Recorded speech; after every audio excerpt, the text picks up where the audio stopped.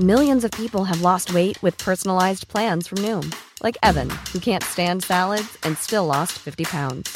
Salads generally for most people are the easy button, right? For me, that wasn't an option. I never really was a salad guy. That's just not who I am. But Noom worked for me. Get your personalized plan today at Noom.com. Real Noom user compensated to provide their story. In 4 weeks, the typical Noom user can expect to lose 1 to 2 pounds per week. Individual results may vary. Hey, it's Ryan Reynolds, and I'm here with Keith, co-star of my upcoming film, If, only in theaters May 17th. Do you want to tell people the big news? All right, I'll do it. Sign up now and you'll get unlimited for $15 a month and 6 months of Paramount Plus Essential Plan on us. MintMobile.com/switch. Upfront payment of $45 equivalent to $15 per month. Unlimited over 40 gigabytes per month. Face lower speeds. Videos at 480p. Active Mint customers by 531.24 get 6 months of Paramount Plus Essential Plan. Auto renews after 6 months. Offer ends May 31st, 2024. Separate Paramount Plus registration required. Terms and conditions apply if rated PG. Before we begin, just a warning. Some listeners may find some of what you're about to hear distressing. Also, there's some strong language. Last time on 17 Years, the Andrew Malkinson story. There's never been any of Andy's DNA found. Where's the evidence? Well, you've got rid of it, haven't you? Forensic aware.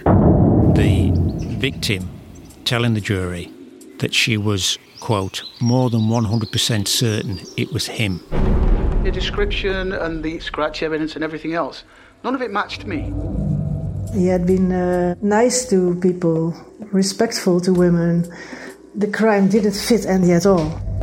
Both sightings lasted mere seconds, and yet what they said to the jury was, we are absolutely sure that it was Andy.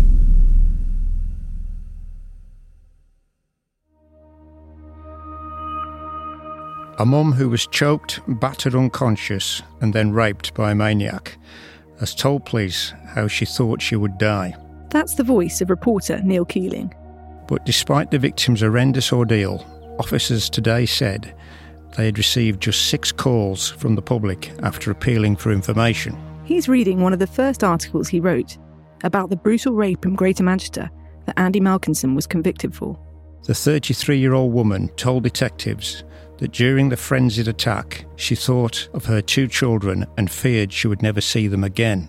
Back in 2003, Neil was covering the area of Salford for the Manchester Evening News. She was attacked after leaving her boyfriend's home in Atherton in the early hours after a row. He presumed she had gone out for a short walk, but she had decided to go home to Kersley. As she crossed the motorway bridge in Salford, she was snatched by a man with a bodybuilder physique. She was dragged off Cleggs Lane, Little Holton, down an embankment and into bushes next to the M61, where the fiend carried out a sustained and terrifying assault.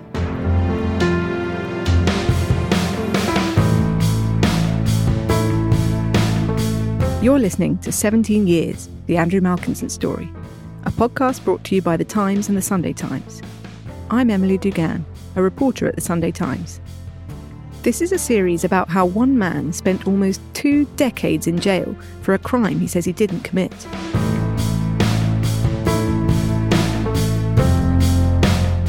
Despite trying repeatedly to clear his name, he remains a convicted sex offender. But now, we've uncovered new evidence which casts doubt on the verdict and the criminal justice process.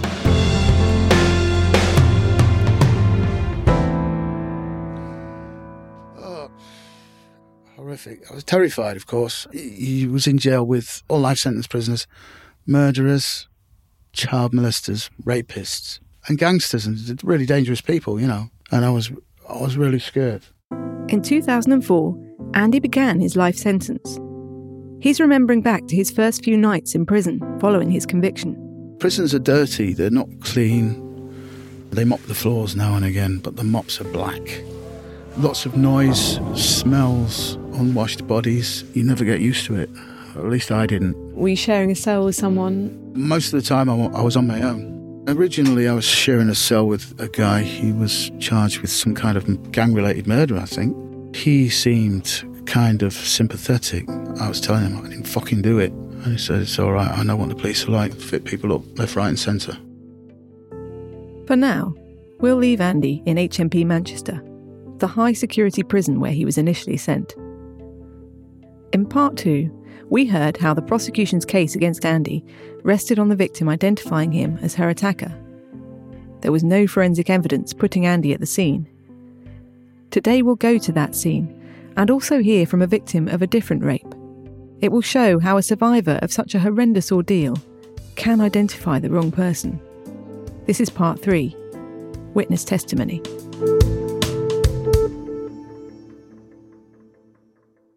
Detective Inspector Steve Bell said, "I cannot stress enough how urgent the situation is. The man must be caught soon. We should hear today from forensic scientists whether DNA has been recovered from the scene." Neil Keeling's article was published less than a week after the attack. It was headlined, "I thought I'd die, says rape mum." The rapist was in his early to mid-30s, 5'8" with olive skin. He had a flat stomach, well-developed chest muscles, and thick, wavy, dark hair.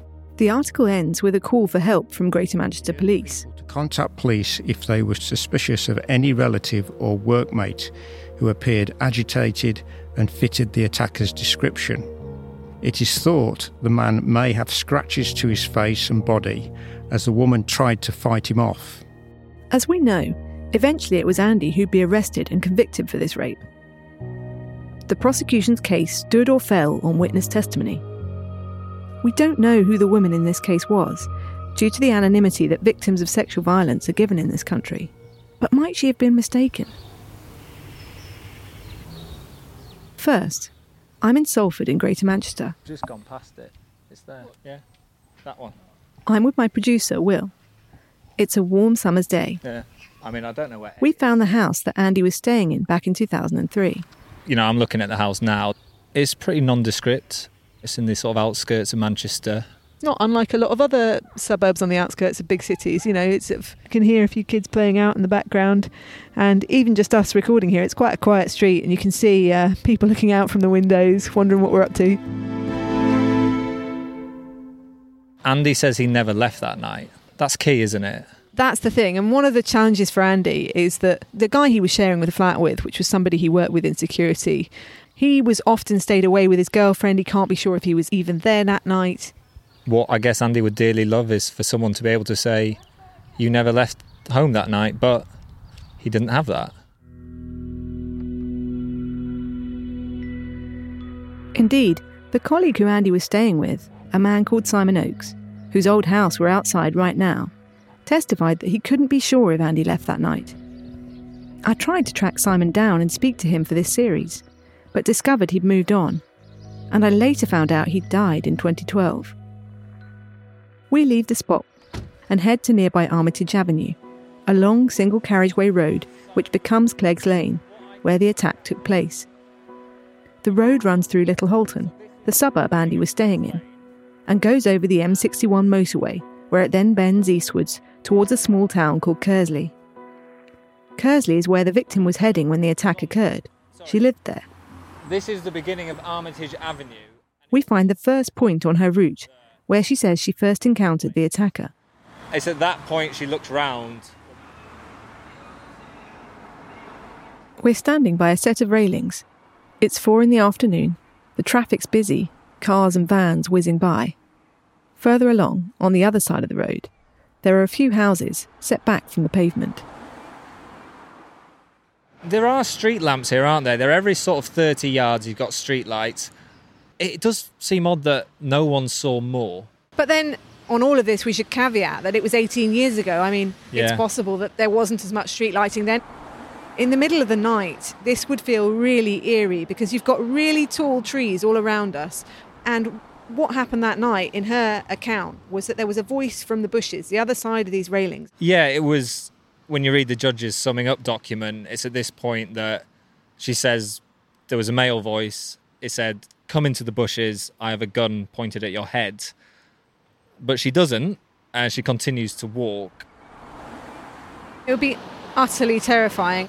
I think at that moment, she texts her boyfriend. So there are contemporaneous texts at that time. And then she crosses the road and starts making her way up. If we're looking towards the road, that becomes Cleggs Lane, and it's on Cleggs Lane that this horrific crime occurs.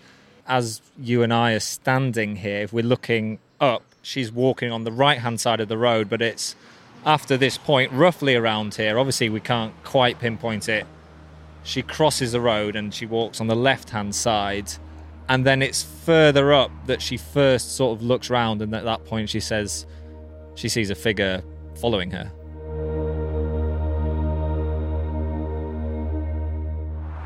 This is it here. So that's obviously the M61. We follow the route taken by the victim and walk up the road which becomes Clegg's Lane. We approach the embankment by the M61 motorway and find the spot where the 33-year-old mother of two was raped and left for dead. You're miles from anyone. There's nothing. The really striking thing as we just walk to this place is you're suddenly so much more on your own. I mean, in the last place, at least there were some houses in the distance. Here, it's one big long road with high trees and undergrowth either side of it, leading to a very big motorway bridge.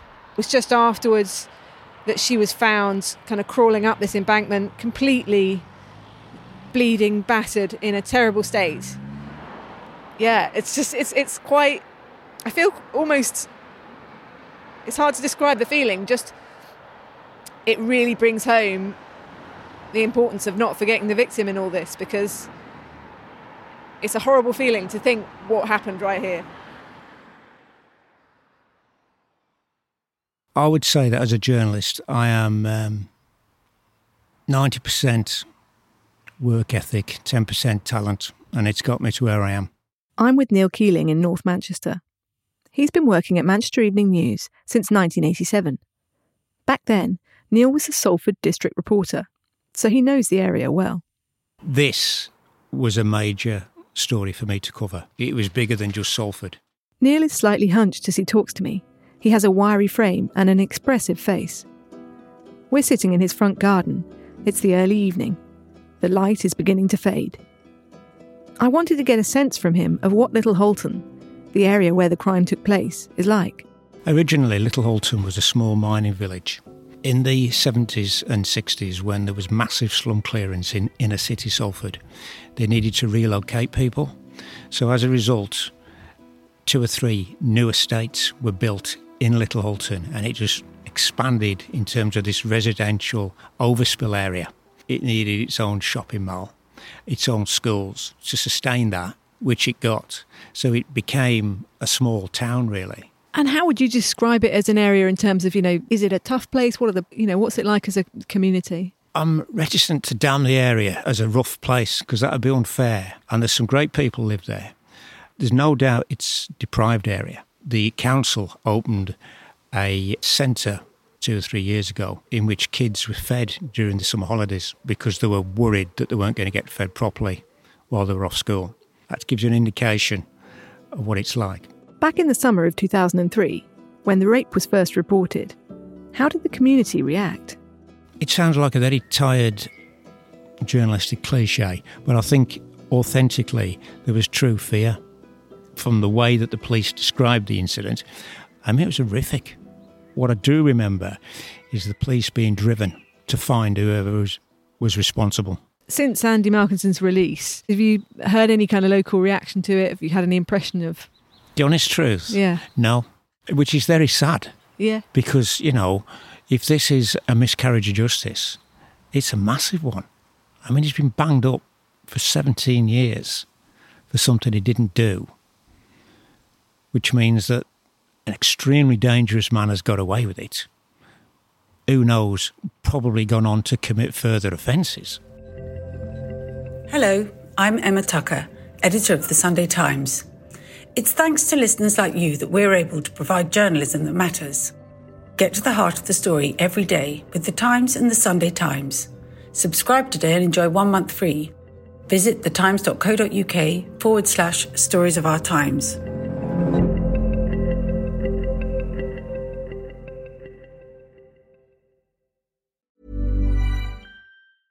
It's that time of the year. Your vacation is coming up.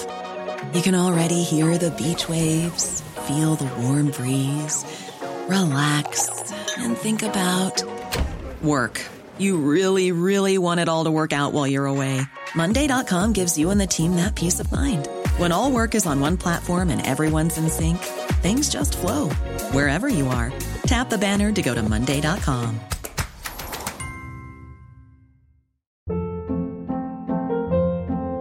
Hold up. What was that? Boring. No flavor. That was as bad as those leftovers you ate all week. Keke Palmer here, and it's time to say hello to something fresh and guilt-free. Hello Fresh. Jazz up dinner with pecan-crusted chicken or garlic butter shrimp scampi. Now that's music to my mouth. Hello Fresh. Let's get this dinner party started. Discover all the delicious possibilities at HelloFresh.com.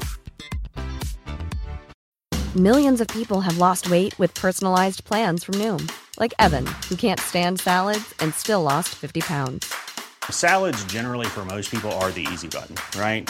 For me, that wasn't an option. I never really was a salad guy. That's just not who I am. But Noom worked for me. Get your personalized plan today at Noom.com. Real Noom user compensated to provide their story. In 4 weeks, the typical Noom user can expect to lose 1 to 2 pounds per week. Individual results may vary.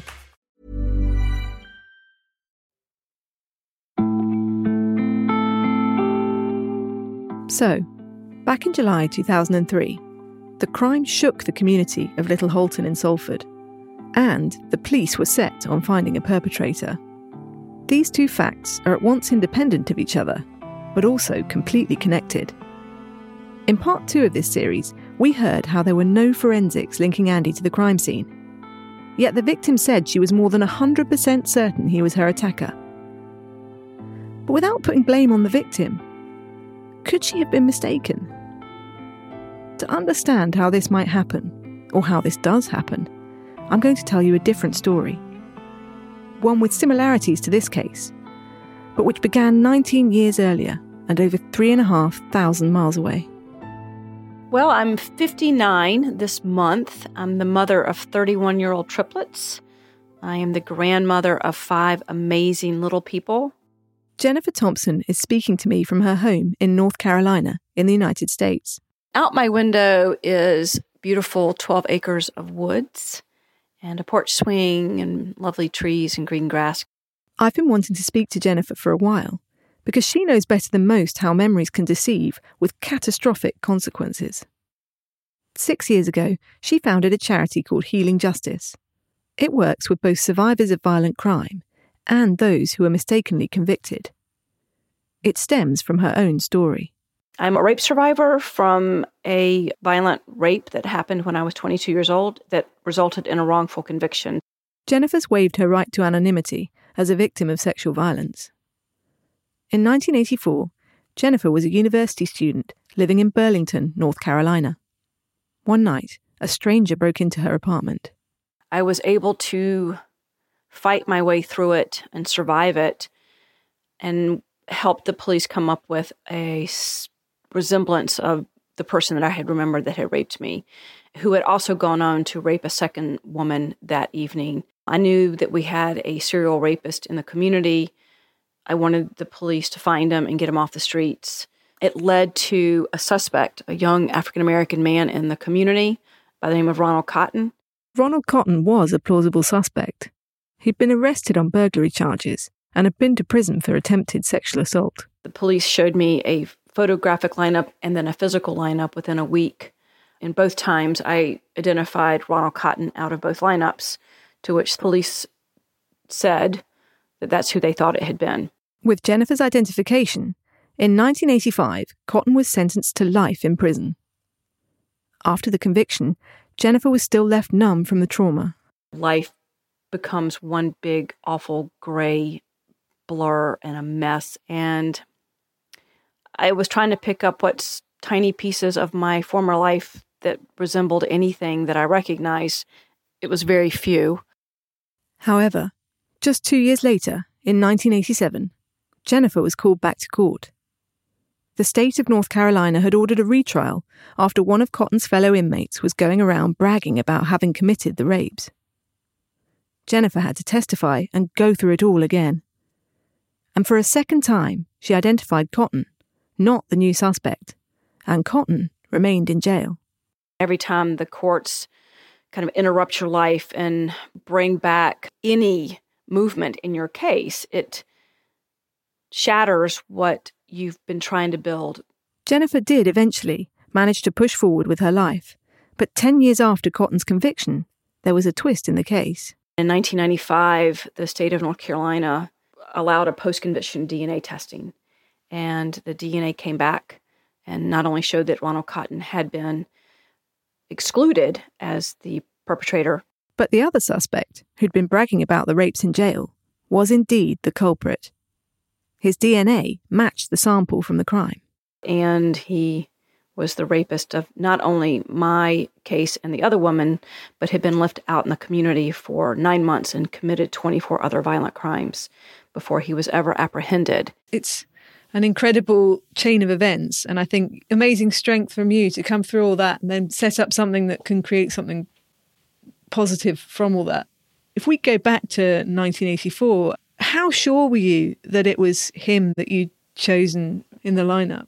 Well, by the time that I was given what we now refer to as confirmation, right? Someone saying, that's a great job, that's who we thought it was. When that was said to me after the identification of the photographic lineup, then, of course, I'm absolutely positive that I got it right. And I think it's really important to understand two things that are critical. One is that no crime victim, no crime survivor wants an innocent person to go to prison. People need to understand that. You have been raped, you've been traumatized, you've been violated, you've been hurt. You're thinking from a trauma brain, right?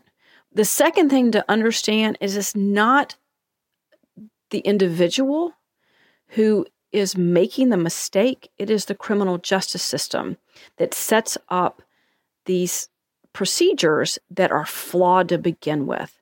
Obviously, Jennifer's talking from an American perspective. But while police in the US and UK handle eyewitness testimony slightly differently, they both face issues with its reliability.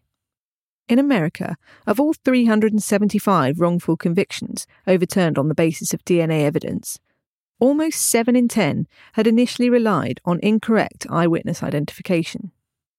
There are many documented examples of it happening in Britain too, although there are no comparable figures. For Jennifer, the way police handle eyewitnesses needs addressing. Crime survivors don't come up with a composite sketch. Crime survivors don't come up with the physical lineup. These are all led by criminal justice system participants and actors, police, investigators. And when you are asked to participate in a system that is inherently going to be flawed, then it's not the person looking at the photographs that is responsible. It is the system that is at fault, whether it's intentionally at fault or unintentionally at fault. Oftentimes, investigators will give leading information that begins to corrupt or contaminate the person's memory. And once you start corrupting and contaminating memory, it's contaminated. Like you can't extract the contamination out of the memory. It's now become a new memory and sometimes a false memory. Do you think conviction should ever be allowed on the basis just of eyewitness testimony? The majority of sexual violence, the majority of crimes are committed by people we know. When the guy down the street rapes you, somebody in your parish, somebody at the school, somebody who's a babysitter or a family member, yeah, we need to continue using eyewitness identification. Do we want to use it as the only piece of information and there's no other corroborating evidence? I think we want to be really, really careful. And at the time, I'm just thinking, especially in cases of rape and sexual assault where it's seen to be a kind of a stranger, dangerous man on the loose, that to what extent pressure from the media, pressure from within a police force as well, what role might that play? Well, I do think it plays a huge role. It is the pressure from within, and that's a cultural pressure, I believe, that creates this hurry up and get somebody, appease the public, make them feel safe again. And it can and often does lead to wrongful convictions.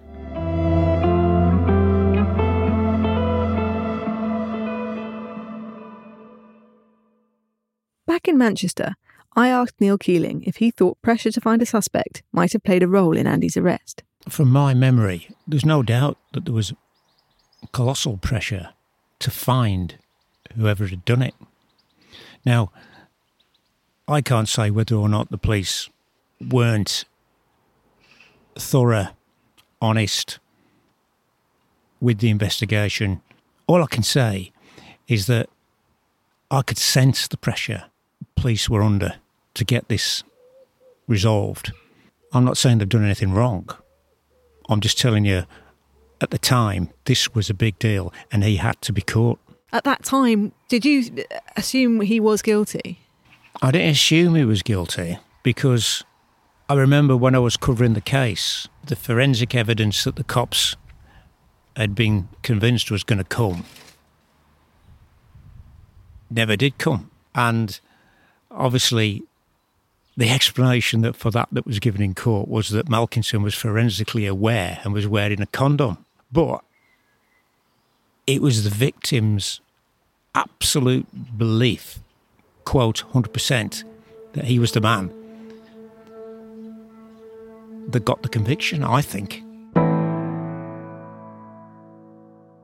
Have you heard of the case of Andy Malkinson? Is it in the news in the US at all? It is not in the news here. I mean, we have 2,777 wrongful convictions right now on the books.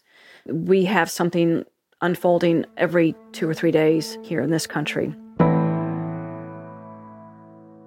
And for Jennifer, how does she reflect now on what happened to her? Sadness. There was just so many people hurt. And I look back on the girl that got hurt that night and how she has been gone. I mean, I lost her that night. And something really amazing blossomed from that. But it's really sad that that's my experience. And yet, I also feel incredibly honored that I get to share my life with the bravest people on this planet, which are survivors from criminal justice system nightmares. Chatting to Jennifer really made me think. It's important when covering a potential miscarriage of justice that you don't forget a terrible crime took place and that there's a victim in all of this. And for that victim, she felt that she had justice on that day back in 2004. But it's increasingly looking like perhaps she didn't. And I wanted to look at it from the victim's perspective. She was more than 100% convinced that she'd found her attacker. But all the evidence suggests that she may not have done. Next time on 17 Years, the Andrew Malkinson story. I was forced to survive in order to prove my innocence. Andy explains why protesting his innocence meant he spent even more time in jail. And almost 2 decades after he was first arrested. Essentially, that report found was there was DNA which did not belong to Andy. There's a breakthrough in the forensic evidence. Who is this unknown male whose DNA the Greater Manchester Police have been sitting on for nearly 2 decades? Whose is it?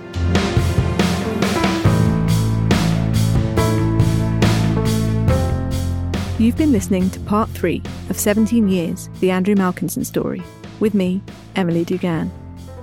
It's brought to you thanks to subscribers of The Times and The Sunday Times. The series is written by me and Will Rowe. It's produced by Will Rowe, with assistance from Brenna Dardoff. The executive producers are Poppy Damon and Lynn Jones, with original music and sound design by Tom Birchall. If you've been affected by any issues in this podcast, there are some helplines and websites you can access. Just go to the notes in the podcast description. And if you have any information that you want to share on Andy's case, or remember anything from the time, you can contact me directly. My details are also in the description notes.